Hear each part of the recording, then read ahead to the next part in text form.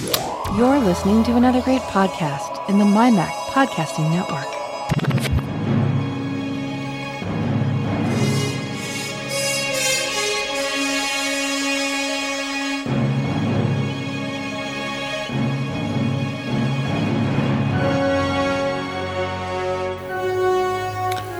Welcome to the Geeks Pub. That music, obviously, Mr. David Cohen.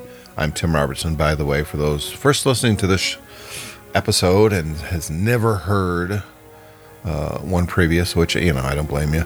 That is the theme from one of my favorite Star Trek shows, Voyager. Yeah.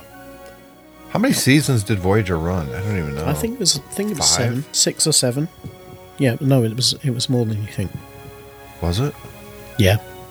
I'm pretty sure it was 7 seasons. Voyager. I think it was Enterprise, the one that didn't do full 7 seasons. Yeah, I just keep getting the stuff from... Maybe I should, be a little bit more Star Trek Voyager. Star Trek Voyager television series. Ran for 7 seasons. 7 seasons, yeah. Mm-hmm. I loved the idea of Voyager. Well, first of all, let's talk about the theme. I think it's one of my favorite themes from any show. There's something majestic about that theme music when it kind of swells up, and it's about exploration. And but when you kind of draw back and look at what Voyager's about, Captain Janeway is in this starship Voyager, and she's going after ostensibly bad guys, terrorists. Yeah. Yep. And they were Bajorans, weren't they? Well, they were. It was a collection of. Yeah, they were Federation people who opposed Cardassian settlement in their space. Yes. So they were a little bit. They weren't just simply Bajorans. They were other people as well. Right. We call them Palestinians, I think. Yeah. Well, yeah. It was definitely something of that kind of vibe. Yeah. Yeah. Especially the first episode, and there's a lot of contention. And both ships are shunted to the Delta Quadrant, which right basically across the galaxy. Yeah, so for them to even go at warp 10, which they couldn't do, but even if they could, it would take them thousands of years, something like that. I think they said it was like a 70-year journey to get back home, assuming they had no detours or problems on the way. Yeah. So they were right across the other side of the galaxy, and they're effectively isolated. Marquee. So the crews have to join together and then work to make the trip home. And she, Captain Janeway, first time you get a female captain. Yep. And Kate Mulgrew was great in this role. She really was. Yeah. She went through a lot.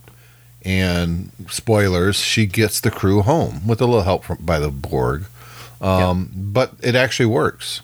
And you knew they were going to get home, though. I mean, everybody who watched the show knew that eventually they're going to make it back to the Alpha Quadrant. They are. Every season or so, they kind of got a helping hand to get closer, and then obviously, in the finale, they find a way of closing the final distance. Actually, one of the more satisfying Star Trek TV series finales, I think. In terms of the way it was done. I really wanted to see what happened afterwards, which kind of bummed me out that we were denied that. But at the end of the day... not only that, it was worse than that, because actually I think what they did with most of the characters when they popped up again kind of, I thought gave them short shrift for what they'd been through. You would see Janeway occasionally as an admiral just kind of sat behind a desk telling somebody what to do. And then... Well, Jerry Ryan's 7 of 9 has made a really big comeback in Picard. Well, yeah, she has, but it really sounds like, having gone through all the growth she went through on the Voyager series, it sounds like she got a pretty crummy life when she got back to the Federation, which kind of sucks. Because she was instrumental in getting them back. There's no way they could have got back without the addition of her character to the crew. I liked her character, though. At first, I kind of resented it. I thought, okay, now they got to bring in the really attractive woman and skin tight outfit, and here we go. I hear that Kate Mulgrew very much felt like that, and they didn't really get on for that reason. Really? Yeah, apparently they really, really didn't get on, principally because Kate Mulgrew just resented the fact that the character was there. She resented it for those kind of reasons. And she just kind of, I think, made Jerry Ryan's tenure work, hard. Yeah, made her work harder than it had to be, because she just basically wasn't comfortable that she was there. I mean, which was difficult because obviously they were meant to have a very good relationship in the story on the show, and therefore, you know, the fact that every time you stop at, every time the director says cut, this woman's going to turn around and cut you dead is probably quite difficult. And it was, I get Kate's point in that up until that point they had some very strong female characters. B'Elanna Torres was a great character, and she, of course, head of security, but she was also a Marquis, so she was a bad guy in the pilot. She was the engineer. Yeah. Head of security. Engineers. That's right. Yeah. And then she develops. Tuvok was head of security. Yep. She starts a relationship with Tom Paris, who is basically the pilot.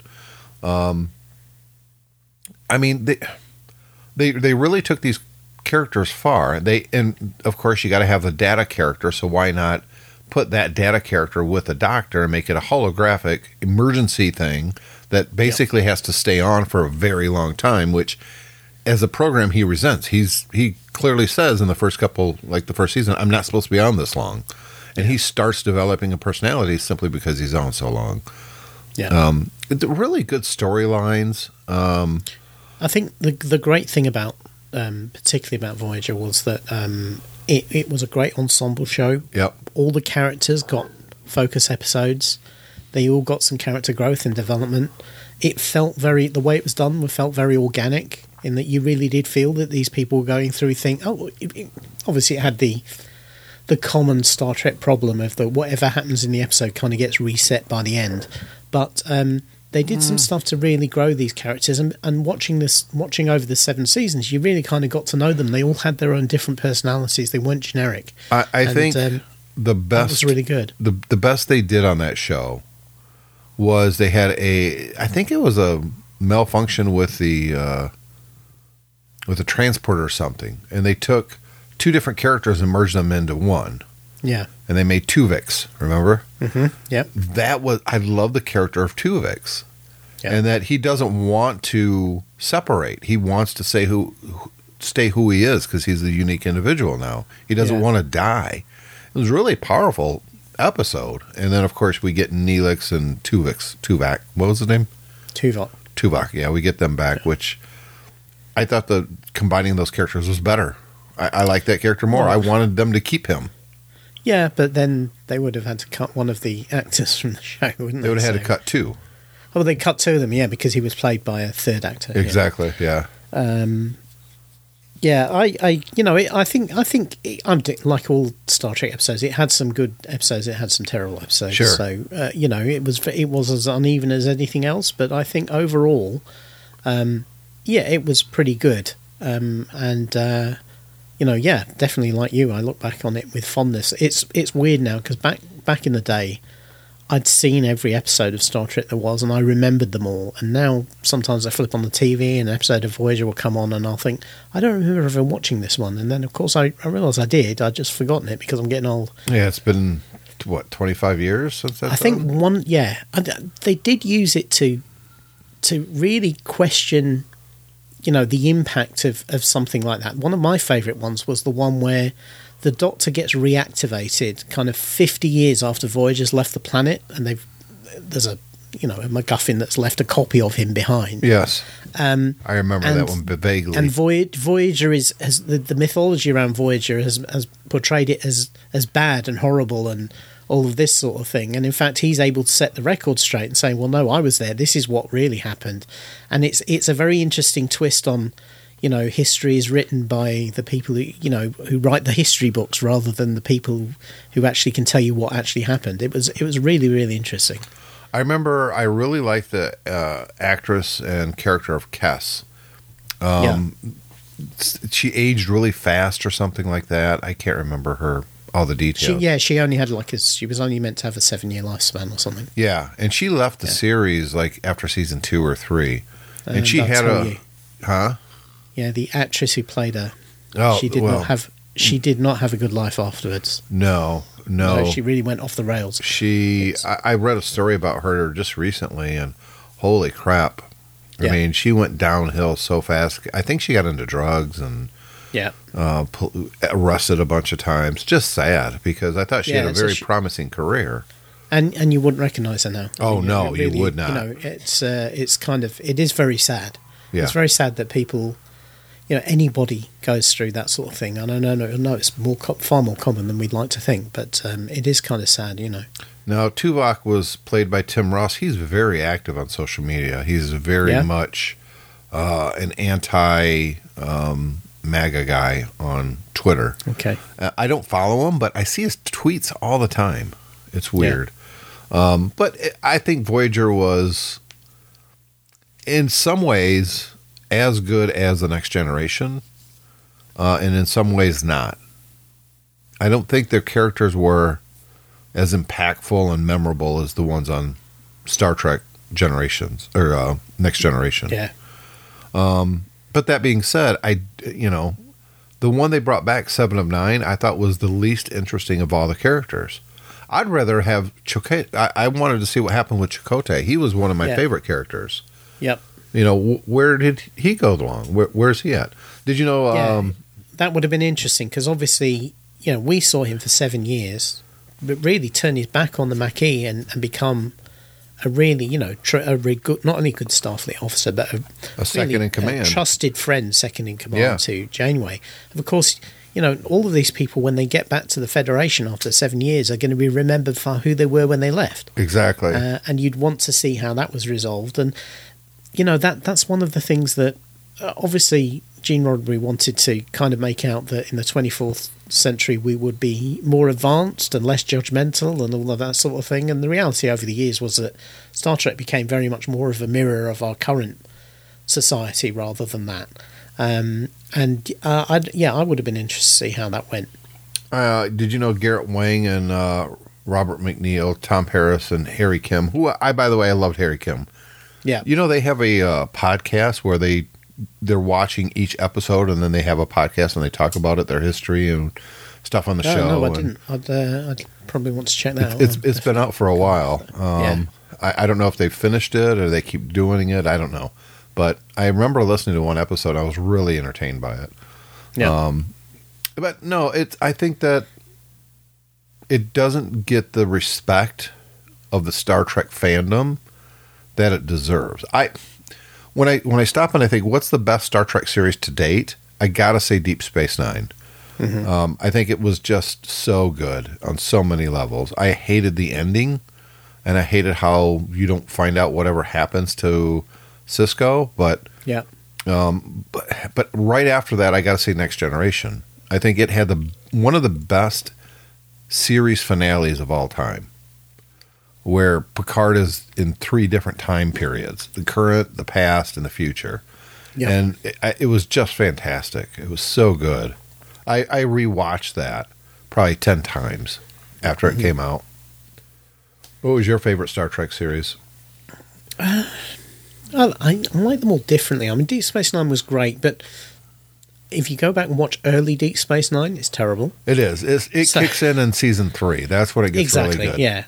But the same thing with Next Generation. Next Generation was terrible the first 2 seasons. Well, yeah, it was really, again, it was the 3rd season, it really hit its stride. The first season was actually quite awful. Yes. It got a bit better, though I said the first season finale was actually really good. The one where the aliens are taking over Starfleet. Yep. That was pretty good, actually. But, it really hit its stride, midway through, I'd say, through the 2nd season. Whereas Voyager started really strong. And it did. It was, in the middle was a little, but the last 2 seasons was really good. So when they brought the Borg in strong, that's when it got good. Yeah. And I always thought, actually, that one of the strengths of Voyager was the bad guys they came up with. Because they would do this thing where they'd have a bad, kind of like an overarching bad guy as they went through a sector of space. So you'd see them a few times. Yep. And some of them were really, really clever. Yes. I mean, the original ones, the ones who kidnapped people for their body parts because they had a disease. Mm-hmm. That was really kind of scary. It really was. the Kazon, who were the generic big bads in the Klingon. first season, weren't very good. But then some of the other ones, well, the Hirogen, who were the hunter ones. Yep. We were talking about Predator last time, and they were a bit Predatorish, but they were kind of cool. Yep. And yeah, the fact that they came up with a species that the Borg even feared, I thought was really, really well done as well. So yeah, they really had the space to excuse the pun, but to explore some different ideas, and they also had a pretty good run of these two-parters. The one where the ship gets there was a Year of Hell, when the ship basically gets destroyed piece by piece until they reset it at the end of the second episode, because it's a time travel episode. It was actually really, really well done. And yes, you knew it was all going to go back to normal at the end, but actually the performances in that, Tuvok gets made blind and is still trying to carry on, and you see what it does to Janeway to basically steadily lose her ship and crew, and how it affects her. I think it was all really, really well done. I really enjoyed that one or two. So in terms of my favourite series, I really couldn't pick. I love them all for different things. I even like Enterprise. I really enjoyed Enterprise as well, for different things though, not for I don't think I could pick one over the other. My problem with Enterprise is I just never bought into the series. Right. It just felt, I don't know, contrite. And then for the series finale to find out the entire thing was nothing but, a hologram. Well, not the entire show, just that episode. One episode. Yeah. But yeah, I definitely a very, very weak series finale. It felt like they rushed it. Like, oh shit, we got canceled. I think they only went 4 or 5 seasons. Yeah. And actually the best series of Enterprise was the one where they were in the it was a little bit like Voyager actually, where they were isolated in that area of space and they were trying to stop the destructive weapon, and they become more and more desperate. What was it called now? They basically spent an entire season trying to. You remember there was like an alien attack on Earth. Yep.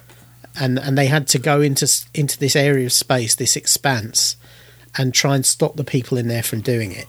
And they had to spend the entire season doing it, and they completely cut off from Starfleet at this point. They become more and more desperate. That was a really good season, and it's interesting that because it kind of mirrors the setup of Voyager, where you're, it really does. You're on your own. You have to use your own resources. For the new Star Trek stuff, I'm looking forward to the last season, and it is the last season of Picard. Although I'm a little... Season 2 was not nearly as good as Season 1. So I'm a little apprehensive about it. I'm like, I kind of think that Picard should have been a one and done. And that was it. No more Picard. You get one last season, just the one season, I should say. And that wraps up that character. I kind of think they should have gone that route.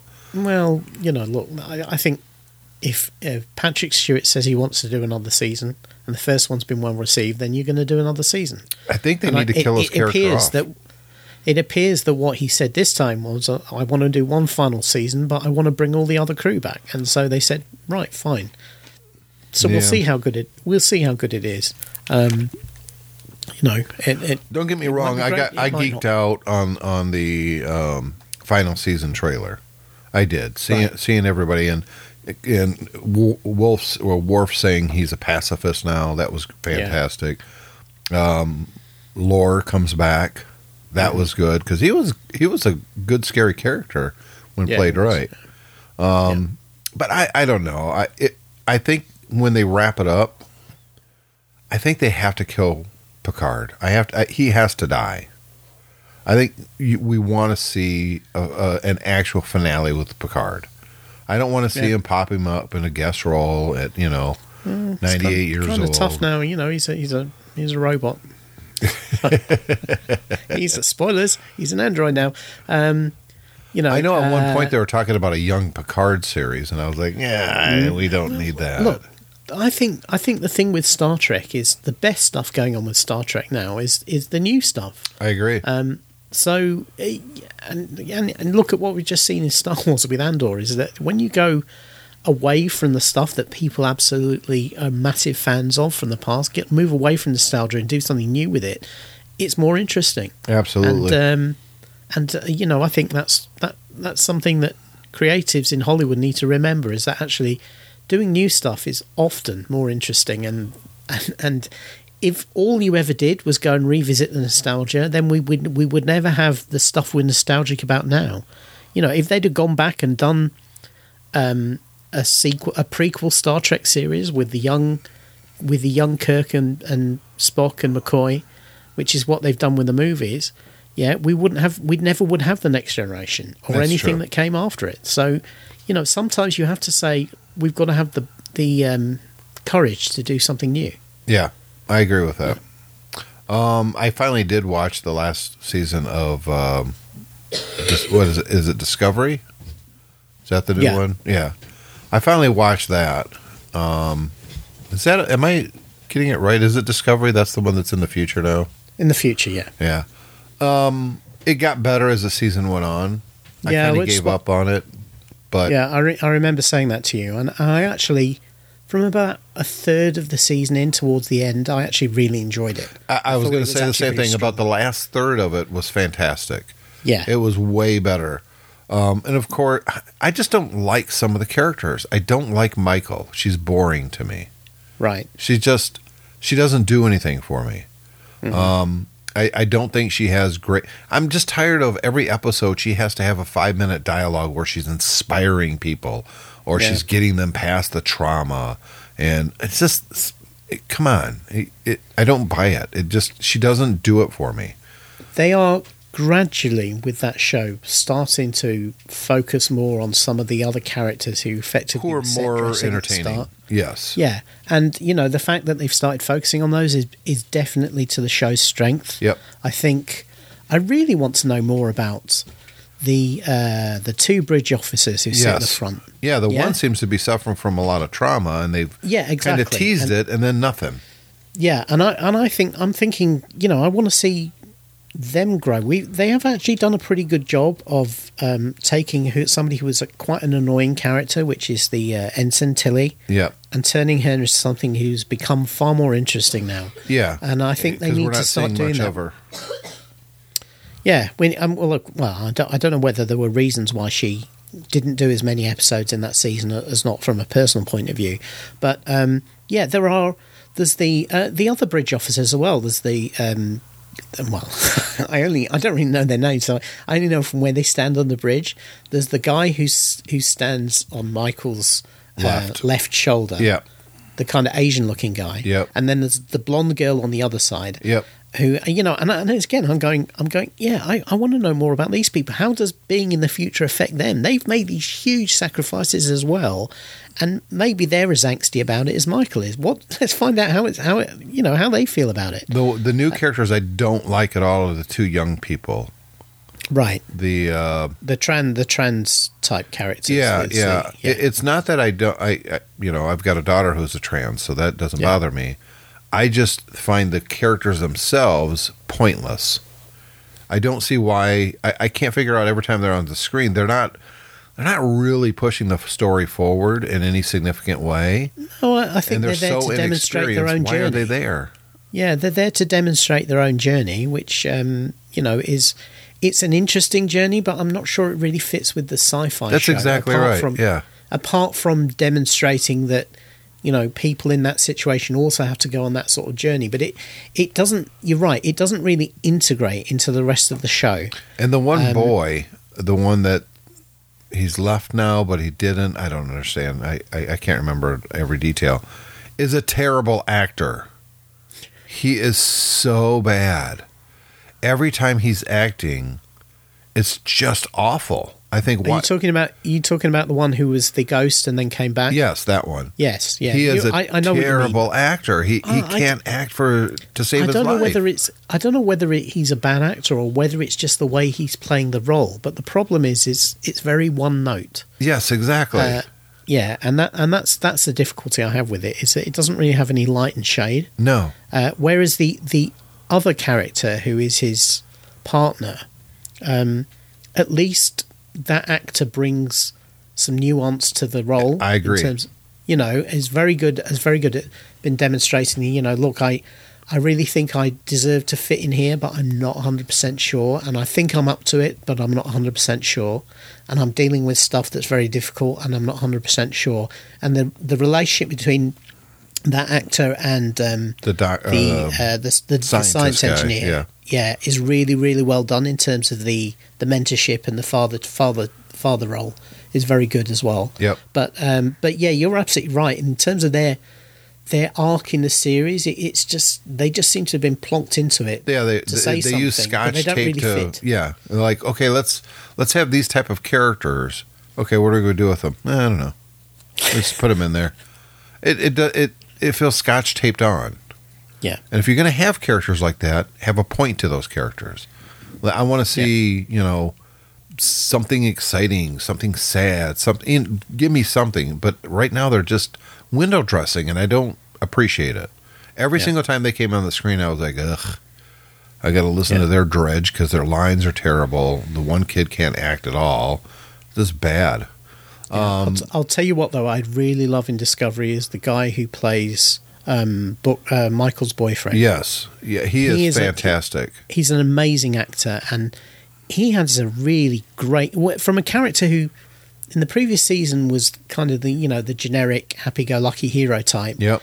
They really gave him an extremely powerful arc, and he played it to perfection. I mean, you just completely understand all of his motivation for everything he does. He wants revenge, but my issue with this series, or with this season, is that they kind of reset at the end, as they want to do. But what he did this season should have been unforgivable.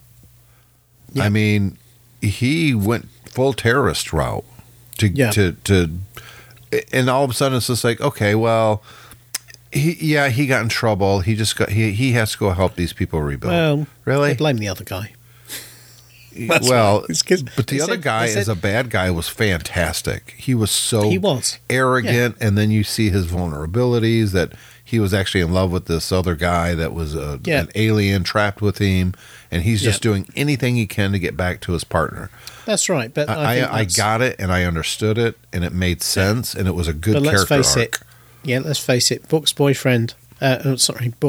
Michael's boyfriend had a contract for the next season, and the other guy didn't. He did it. That's why he copped. That's why he copped the blame. Yep. And Book gets away with it. And my guess is you'll see maybe 2 episodes of his penance, and then he's going to be right back on the bridge. Oh yeah, yeah. Let's face it. That's Michael's arc. I mean, they've already shown that. It's just like, you can start a war, even with the best of intentions, and after a few episodes, it's like all is forgiven. Well, only when he got to the future, though. No, even in the past, though. I mean, Michael got forgiven fairly quickly in the first season. Yeah, that's true. Yeah. And he really screwed up big time. Let's move away from Star Trek, and we're talking about nostalgia here. I didn't even know this was going to happen. I'm not sure how I felt about it. I liked the movie, never paid much attention to the series. I watched a few episodes and it never captured my attention, and that's Stargate. I remember watching the movie. Kurt Russell, what's his name? Played Ultron. What's his name? James Spader. Yeah, James Spader. James Spader's kind of, I think, the scientist, geeky guy. And that's right. He's the guy who figures out the Stargate. Yeah. I like the concept behind Stargate, that it's a Stargate, and it, didn't it originate on Earth, and the Egyptian culture went out to... So, let me fill in for you here as somebody who's a big fan of... I'm not so much a fan of the movie as I am of the TV show. I loved the TV show, and I came to it quite late. I came to it after it finished, and I watched the entire thing, all 9 seasons of it, and the movies, and that sort of thing as well. So there was Atlantis, there was SG-1. Yeah, I watched all of those as well, and they were all fantastic. I loved them. So the idea is that way beyond prehistory, an alien race across the galaxies developed this Stargate technology. And as they spread through the galaxy, they build the Stargates on planets so that you can move between planets very easily. And it's almost like a telephone exchange. You dial codes on the gate, and that will create a wormhole to another gate, and then you can walk through and travel. And after that, the originating race kind of disappears from the galaxy, and other races kind of take over and use the Stargate network for their own ends. And what happens is that on Earth, this Egyptologist figures out that there's a Stargate there, and he also figures out the code system to take it to a different planet. Now, in the movie, they've done all this setup, and then they kind of waste that opportunity, because in the movie they dial up a different planet and then they go there and they have an action adventure that's not terribly interesting, to be honest. What the TV series does is actually say, well, you know, obviously this is not just one link, it's a network to the entire galaxy. Yeah, sure. Yeah, which makes more sense. We can use that to explore, you know, to go out into the galaxy and explore it. And at the same time, they're still fighting the baddies from the first movie, who are the Goa'uld, who are like alien parasites that infect people and subjugate people. And they use the technology they acquire, including the Stargates, to help them do that. And that's kind of how this TV series is set up. And, you know, because they can go anywhere without having to worry about the costs of special effects for spaceships and everything, it became a very, very easy show to do different things with, and that's what made it quite interesting. And what they also did is they took all the characters from the original movie and they kind of fleshed them out and made them more detailed. So the TV series is the same characters, just different actors, obviously. It is the same characters, different actors, yeah. In the main, I mean, there are some new characters who were added. Oh, but, sure. The Colonel, the James Spader character is recast by a great actor called Michael Shanks. And then what's the name? Kurt Russell character is recast using the actor who played MacGyver, Richard Dean Anderson. Mm-hmm. And of course, you know, Richard Dean Anderson in particular, he effectively plays a very different version of the Major than Kurt Russell did. Obviously, in the TV show, he's kind of got PTSD about the accident death of his son. He's kind of got a suicide wish and all that sort of thing. In the TV show, he's far more happy-go-lucky, and he kind of plays him as, you know, very committed but quite bemused by all the weird stuff he sees every week. So it's much more light-hearted, and it's much more entertaining, to be honest. And I tell you, the Stargate TV series is a great, great show. It really is. I might have to, they're all online, so I might have to go. In fact, I think they're all on Amazon, because the news that came out was there's a new Stargate movie, and it's premiering on Amazon Prime. Amazon's going kind of like they did with Lord of the Rings. They're going all in with Stargate. And they're talking about an actual TV series on Amazon following the movie. So here's the question. So will that basically ignore the continuity of the TV series? Nobody knows. And right. That's kind of the question. My guess is going to be yes. Yeah, I seem to remember that. Yeah, I mean, the original Stargate movie was Dean Emmerich. You know, those guys who did the big disaster movies. It was one of their first movies.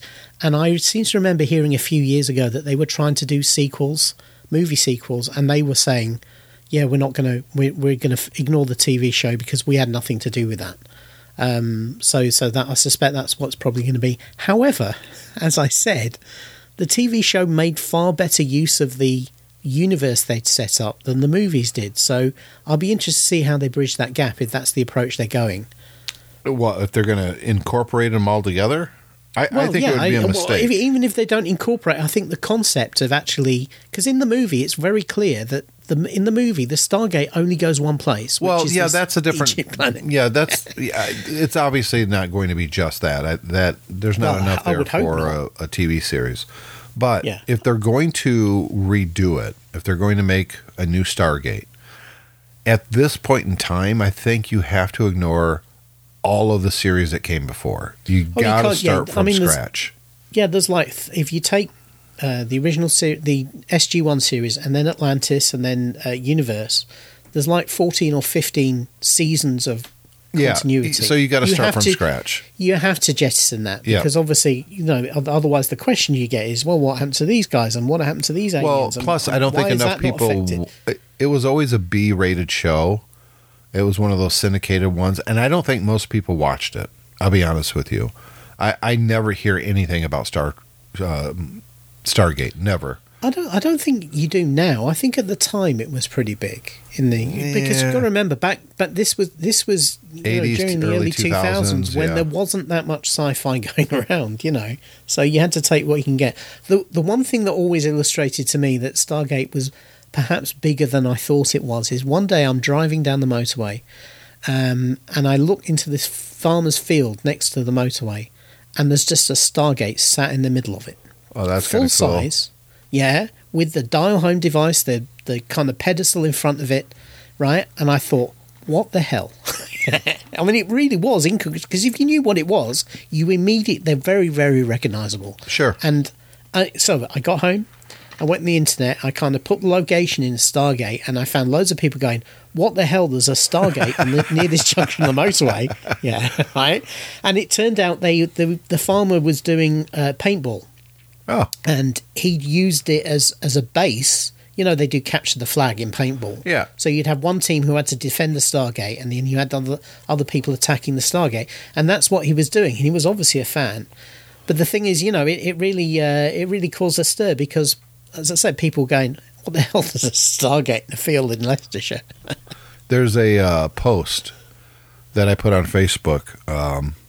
If anybody's still wondering what I want for Christmas, and this is it. A guy built a full-size X-Wing fighter, and it's got a little electric motor, so he takes it in parades and, drives it. Cool. And he goes to, Dragon Con and Comic Con with it and stuff like that. That's what I want. I want a full-size X-Wing. You want a full-size one? Yeah. I've actually seen they have little toy ones now that are like quadcopters built in, so they can fly. Oh, that'd be cool. And I've been looking at those thinking that looks nice, but you'd want laser weapons in it and maybe a matching TIE fighter so you could have battles. Yeah, what's the point otherwise? We were at a Christmas parade last night, Cole was in, and thankfully he was at the very beginning of it, so as soon as he walked by, we ran to the car and drove to the school to pick him up. We didn't have to sit out there the whole time. But there's a guy here in town who goes to all these events and he films them, and he's really good with his drone. Right. And it flashes red and green, and he went down the whole, it was kind of an L-shaped, parade route. But man, that thing would zoom down the street up above the buildings. Don't get me wrong. It wasn't street level, but that thing must have been going 60 miles an hour. Just, just fly. And that thing would bank and it would stop and it'd hover and he'd come back. And it was, I have zero skill when it comes to that. I so want a drone. I so want to just fly it around the town and stuff. I know I suck at them. I'd be crashing it all the time. It would be a very expensive, stupid hobby. Well, actually, you wouldn't, because the thing is now the things virtually fly themselves. So I've had a couple. I had an original DJI one. I've currently got I think the DJI Mini. And the thing is if you let go of the controls, it just stops. It just hangs there.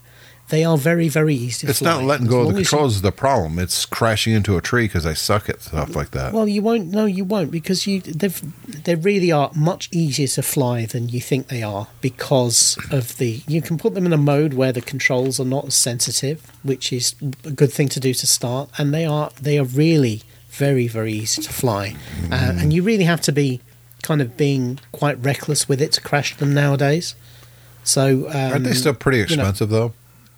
Not really, no. I think the one I've got is about $400, something like that, with the controller. That's not too bad.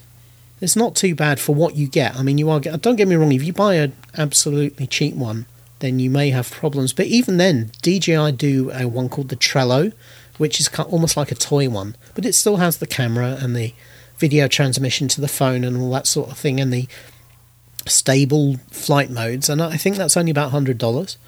And it's one of those areas where, because there's so much interest in them, they've been developed very quickly. I mean, the ones nowadays are far and away better than the ones even from a few years ago. And as I say, it's an expensive toy if you just want to fly it occasionally, rather than somebody who's actually got a use case for it. But nevertheless, they're pretty consumer friendly nowadays. The biggest problem is dealing with all the regulations, because they are relatively heavily regulated now for the reasons that, they can be used intrusively, and they also could be dangerous.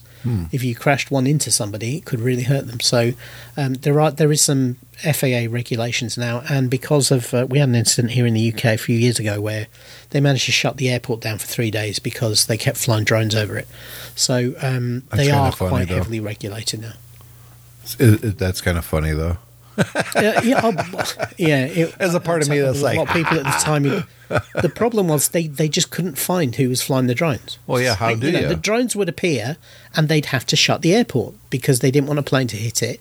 The drone would then disappear again. The police never found out who it was, and in fact, I think they did pick up some completely innocent couple and hold them in prison in jail for a day or so while they ascertained they had nothing to do with drones. But yeah, it was, and after that, of course, then we got regulation. So now, even for the very, very lightest drones in the UK, you have to register it so that they know who you are. So, DJI Mini SE drone quadcopter with 3-axis gimbal, 2.7K camera, GPS, 30 minutes flight time, $340. Yeah, and that's all you need.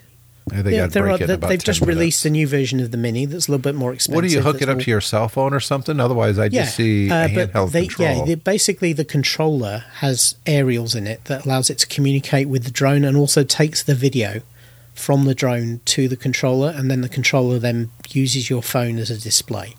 So you plug your phone into it, and that's what you get. And the latest ones apparently will, even the 250-gram drone will fly 10 kilometers away and still give you a picture. I mean, it's using its own video transmission service. It's not just using Wi-Fi, what have you.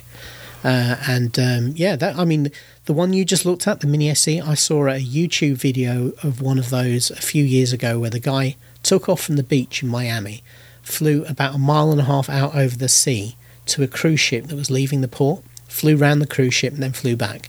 And and it was an amazing looking video, and that was a drone that costs a few $100s. I mean, it really is amazing what you can do for very little money nowadays. I don't know. I'm scared of them. I just think I'll break the stupid thing.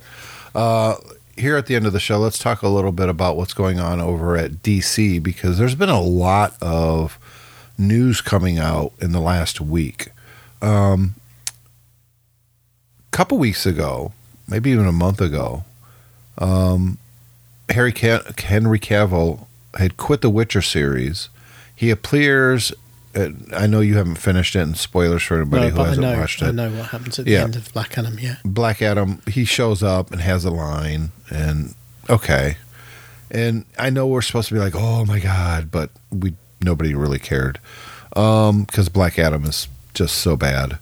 It's got some good parts, but it's just The Rock. It shouldn't have been him playing the role. Right. So, yeah, what I would say, having watched about 2/3 of it now, is that I think he does the best with the very limited material that he's got. And not to give him too much of a pass on that, because apparently he was very, very closely involved in writing and creating this movie, making it happen.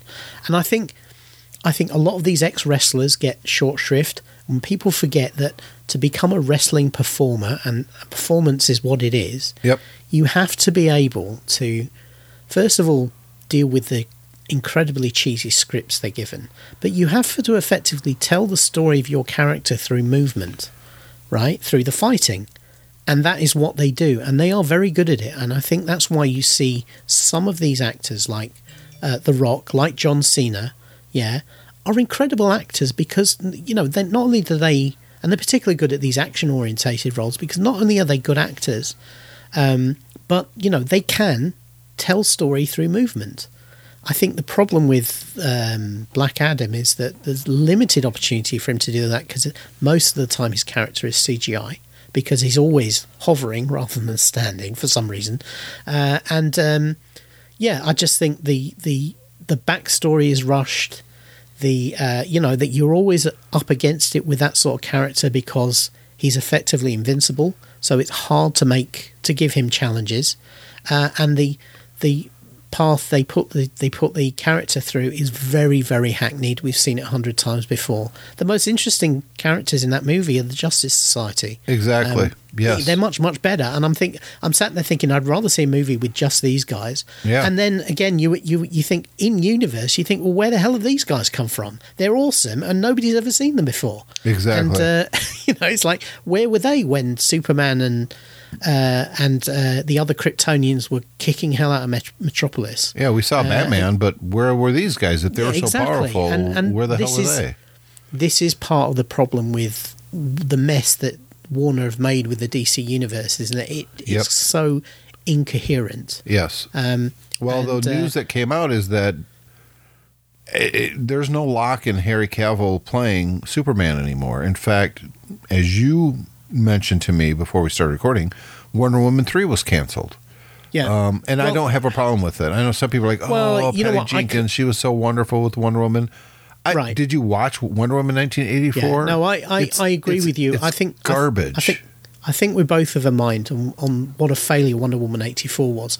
I think the only thing that slightly concerns me about that is how many male directors have we seen kind of make a couple of flops and still be given opportunities to move forward, even sometimes with the same characters. But I don't think that. Look, I don't want to get in James Gunn's head, but here's what I believe. He and his buddy is now in charge of the DC properties, and they're going to wipe the slate clean as much as they possibly can. They don't want the DC Snyderverse, and they don't want that stink on anything they have. Look, Superman should be a shining example, and if you want to know what that means, go watch the very first Superman movie from 1978. Yeah. That's Superman. This brooding, I'm hiding my powers, I let my father die because he wanted to, for reasons. It was just terrible. It wasn't good.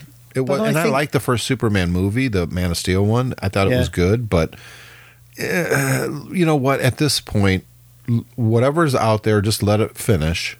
Put them out there and have a reboot date that this is the new DC universe. I agree absolutely with what you're saying. I mean, you and I have both criticised the Snyderverse endlessly, but I don't understand why you had to recast the actor to be able to do that. Because you've got to have a break. You've got to have something new. I don't think so. I do. I think you. I mean, look at Wonder Woman as an example.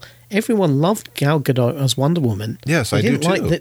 They didn't like the movie Wonder Woman 84, so you don't need to recast that. You could just do a different style of movie with a different person leading it, and you don't need to recast the actor. And the same with Henry Cavill. You want to do a Boy Scout Superman movie, do it, but do it with Henry Cavill. He's perfectly capable of playing it. Oh, I love the actors. The continuity. I like Ben Affleck as Batman. I love the guy who plays Superman. I love Gal Gadot. She's great. She is Wonder Woman. She's fantastic. Yeah, but there's so much stink from what came before. It's just all, for the most part, there's good parts, but the first Wonder Woman movie, it was a good movie.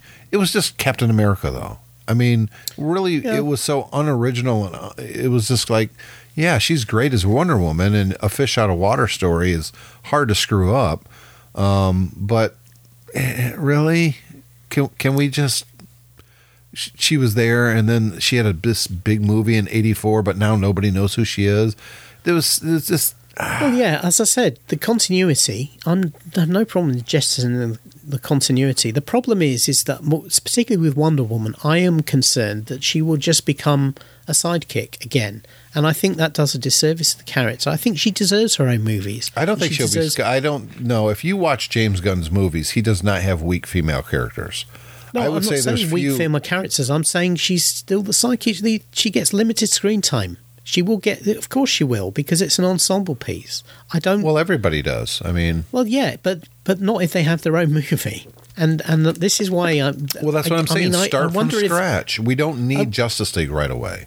No, but who's saying that? But the problem is they've scrapped Wonder Woman 3. Instead of retooling Wonder Woman 3 into something new, or even a reboot or anything like that, they've just basically abandoned it because the last movie didn't make any money. They're not doing that with the Batman, even though it's not Ben Affleck. They were going forward with Wonder Woman 3, the old DC people were. This wasn't canceled because of a money reason. It was canceled because they're redoing the entire... because it's so screwed up. I suspect it was cancelled because of a money I don't. reason. Because the new people who run DC and Warner Brothers nowadays have made it perfectly clear they're not going to invest in things that weren't successful. So that's why. Well, that's all of this has been anybody thrown though. up in the I air. mean, why would you invest in anything that wasn't successful? With Wonder Woman, as I said, male directors get more passes than Patty Jenkins has been given, than one bad movie. And I think it's disappointing that they won't put the money to say, look, we know that this combination can produce a great product. And yeah, they had a misfire, but let's back them again because we know it's a great product and a great property. Instead, my concern is that what will happen is that Wonder Woman will be reduced to a side character again. And I think you're wrong. I hope I'm wrong. Yeah, I well, really because do. James Gunn is in charge of this now. And I think he has a vision of what DC should be. I think it probably aligns more closely with what you and I would like to see in DC. As far as the casting, who knows what's going to happen there. I think the actors that play him are more than capable. But the problem with keeping the same characters, if you're really trying to reboot all of this and get it right now, you can't keep the same actors. It doesn't. Well, it's too confusing. You know what? Despite the very up and down appearance of Amanda Waller, it seems like the same actress. Doesn't matter what she does, what she appears in. Amanda Waller is always the same person. Yeah. I'm sorry, I don't necessarily buy what you're saying in terms of the recasting, because I think Amanda Waller is a very good example. She's been in some stinker movies, and yet here she is in Black Adam again, popping up, still playing the same character, doing the same thing in very much the same way, in very much the that's my point. They need to reboot the whole thing. Well, and I'm talking about here's a good idea, and they probably won't do it. We know The Flash is still going to be released. It's going to happen, even though Ezra Miller is never going to play the role after this movie ever again. I've got to be honest. I'm at the point now where I don't think. I was thinking about this the other day. The problem with Ezra Miller is that the character that he plays in, certainly the ones he's played up until now, in terms of how he plays the Flash, is that kind of sweet, naive, bumbling, really wants to be helpful, has these amazing powers, but really feels like he's the new boy, doesn't really have a lot of confidence. To me, that characterization, which I really like for Barry Allen, doesn't fit with the reality of what I know the actor is, who is by all accounts an out of control drug fueled a-hole. Yeah. And I think I'm going to struggle to get past that in his performance. I am too. And I really worry that it's going to spoil the Flash movie for me for that reason. I worry about that too. But there is an opportunity here because of what this movie is you use that as the way to reboot everything. That's the starting or ending point or starting point. It's the same thing. It ends everything that's come before, and whatever happens in this movie reboots the entire universe. Well, I think that's the Batman proves. You don't need to, in one movie, reset the universe to that's a comic book fan thing, and most people who see these movies, as I've said before, I don't think are all the hardcore comic book fans. I think most people, they know who these characters, they know what these characters are and who they are. They don't need any sort of introduction, and I certainly don't think they need to be, like a New 52 style. Oh, we're resetting the universe now. All the next movies to be different. I don't think anybody cares. The Batman didn't need to do that. It just started right away with everyone coming to this movie knows who Batman is. He's Bruce Wayne, and we don't need very much of the setup at all, and they put very little of it in there. I think that's the way even with Superman. Everyone knows where Superman came from and who he is. You just start with Superman being Superman, and in the first 10 minutes you establish what type of Superman this is you're watching, if it's the Boy Scout or if it's the brooding one. I hope it's the Boy Scout, but I still hope it's Henry Cavill playing him, because I really like him playing Superman. I think he's a great actor. I agree with you, but I just don't think that's going to happen. Nice big yellow S on the front, job done. Yep. All sorted. Yep. Get rid of the snakeskin looking outfit. It's terrible. Yeah, that's right. Put the trunks back on. Yes. That's all you need to do is put the trunks back on. Everyone knows this is a different Superman. Might have the same face, but this is a different Superman. And show him saving a school bus full of kids. Job done. Yeah. Yeah, I like that. Let's do that. And he's got to pick up a car at one point. Oh, absolutely. Yeah. I think that, and I agree with you, the Black Adam is terrible. They got the character completely wrong. Black Adam is not a good guy, but he's not a bad guy either. So they were trying to play that. He's like, I'm not a hero. He kept saying that. It's like, hey, but you keep doing heroic things. And even though you're literally slaughtering people. Well, look, I think the difficulty is, first of all, I think, with this, what they should have done with Black Adam is what they did in the comics. Black Adam should have been introduced as the anti-hero to Shazam. It only makes sense that way. In this movie, you see him, they create him like Shazam, and then the Wizards got it wrong. Right. Well, that's fine, but then you need to do that in the context of a Shazam movie, rather than as a separate standalone movie. 100%. And then, but this is the problem. This is a difficulty with the DC universe. It's stuffed with these hugely overpowered characters, and they're very difficult to write a story for. So we now have, currently in the DC universe continuity, we've got Superman, we've got Black Adam, and then we've got Shazam himself. And all of them effectively have the same power sets and are completely and utterly invincible. Yep. Except for kryptonite and don't say your name. Yeah. And even there in Black Adam, they kind of immediately say, all right, well, your weakness, we'll tell you what it is in case you've forgotten. So you make sure you don't do that, right? It's just silly. And the problem is, the overpowered characters fighting each other is just boring because they're invincible.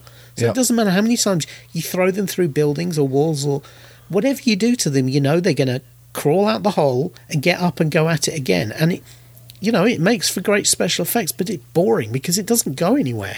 And it doesn't have to be boring because if you look back at the original Superman movie, he was kind of all-powerful, but he showed a lot of vulnerability in each one of the movies.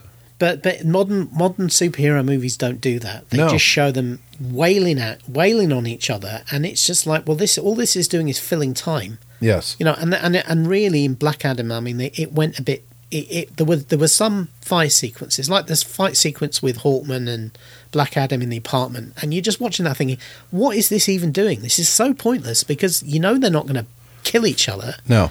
Yeah. And when the hell did Hawkman get that powerful? All it's doing is burning through the special effects budget without moving the story on a jot. We already know these two guys don't like each other. Yeah. So having them destroy somebody's apartment to show it is just a waste of time. I thought the the Hawkman character in that might be. I really like Pierce Brosnan. I mean, I really like his acting and his role. But to me, the one that is just the most impressive on screen is Hawkman. When he is flying like that, that was awesome. He looked awesome. The first time you see Hawkman played as a true badass, because let's face it, it's a completely ridiculous character. Not in the Justice League animated series. He was pretty badass in those two. Yeah, but in the way he's typically shown, and certainly in terms of appearances, you look at it and you think that's just ridiculous. Yes. Yeah, but by making him effectively a winged Tony Stark in this, it was awesome. Yep. Absolutely awesome. But and we didn't even need to get his origin or any of that. No. Just he's this badass. He's rich. He runs this organization. Except that you see all the stuff he's got an unbreakable plane and all this stuff, and again you just kind of go, well, where the hell have these guys come from? Why have we never seen them before? Right, exactly. Especially the guy, Atom Smasher can grow 60 feet tall. You just think, well, you either think. And he took over from the Fonz. He took over from the Fonz. And it kind of goes back to my point with James Gunn rebooting the whole thing. He just needs to. Whether it's the same actors or new actors, he needs to have more coherent stories. He needs to give vulnerabilities to these characters. We need to know who these characters are outside the outfit, and that's been the biggest problem. That's why Marvel series has been so good. We know who these people are. We know who Peter Parker is. Yeah. And he's not always in the costume. I take you. I watched Homecoming again. It's so good. Last week, I tell you, it's. I'd say still today, it's almost the perfect superhero. I agree, 100%. Yeah, it's so good. It's and I will say, I think all three of the Spider-Man movies have been fantastic. They're just so good. Yeah. So you can do characters that are very powerful, but you can't make them invincible. You can't make it so they can't be hurt. And if all we ever see them in costume, then it's boring. Yeah. I mean, Clark Kent is just as important as Superman is. Christopher Reeves proved that. He played Clark Kent totally different than Superman. Harry Cavill has never played, not really, he's never played Clark Kent. When did he ever play Clark Kent? Yeah, I think the only... I mean, they certainly brought across in his movie, in the Cavill movies, his, fondness and love for Smallville and his mother and all that. It really brought across, how important his upbringing was to him. I think he brought that across very well. But I think you're absolutely right. In terms of how he played Clark Kent, it's just basically, it is, a big buff guy in a suit and tie, and doesn't have the same... the real mastery I think Christopher Reeve brought to his Clark Kent. Stumbling, bumbling, different personality. Yeah, even taking the glasses off, nobody would mistake him for Superman. Right. And the few times when in his movies where he was going to tell somebody he was Superman, he would take his glasses off and he would physically change. He would stand up strainer. And, he would stand up. It was a different person. He's like, he just became Superman. He just, and it was a very underrated part of his performance. But exactly. I think it really made it, and I agree with you. I'd like to see that again. You really need to. You need to show that the Clark Kent persona is an act he puts on. Yes. Yeah, and we've not really seen that recently. No, because a lot of these nuanced stuff is not what a lot of the people who are bringing these movies to us have been worried about. And now people might say, well, what about that new series on WB that's been out for a couple of seasons now, Superman and Lois or whatever it's called? No, he's the same as Clark as he is Superman. There's no difference. Yeah, I think that's slightly different. I'm given more of a pass in that because when we see him as Clark, he's still mostly surrounded by people who know who he is. Exactly. Superman. So, yeah, I can understand that part of the performance. In fact, in some ways, that because he's dealing with his kids and trying to help them understand their situation, I think you would probably expect him to still behave like Superman even when he's got a shirt on. I will say when he reveals himself as Superman to his kids, that was pretty cool. Yeah, but the rest of I've got to be honest. like, I've got a lot of time for that show. As I think it's one of the better WB shows. I agree. That's been on. I agree, but they need to get rid of all of them, all of those too.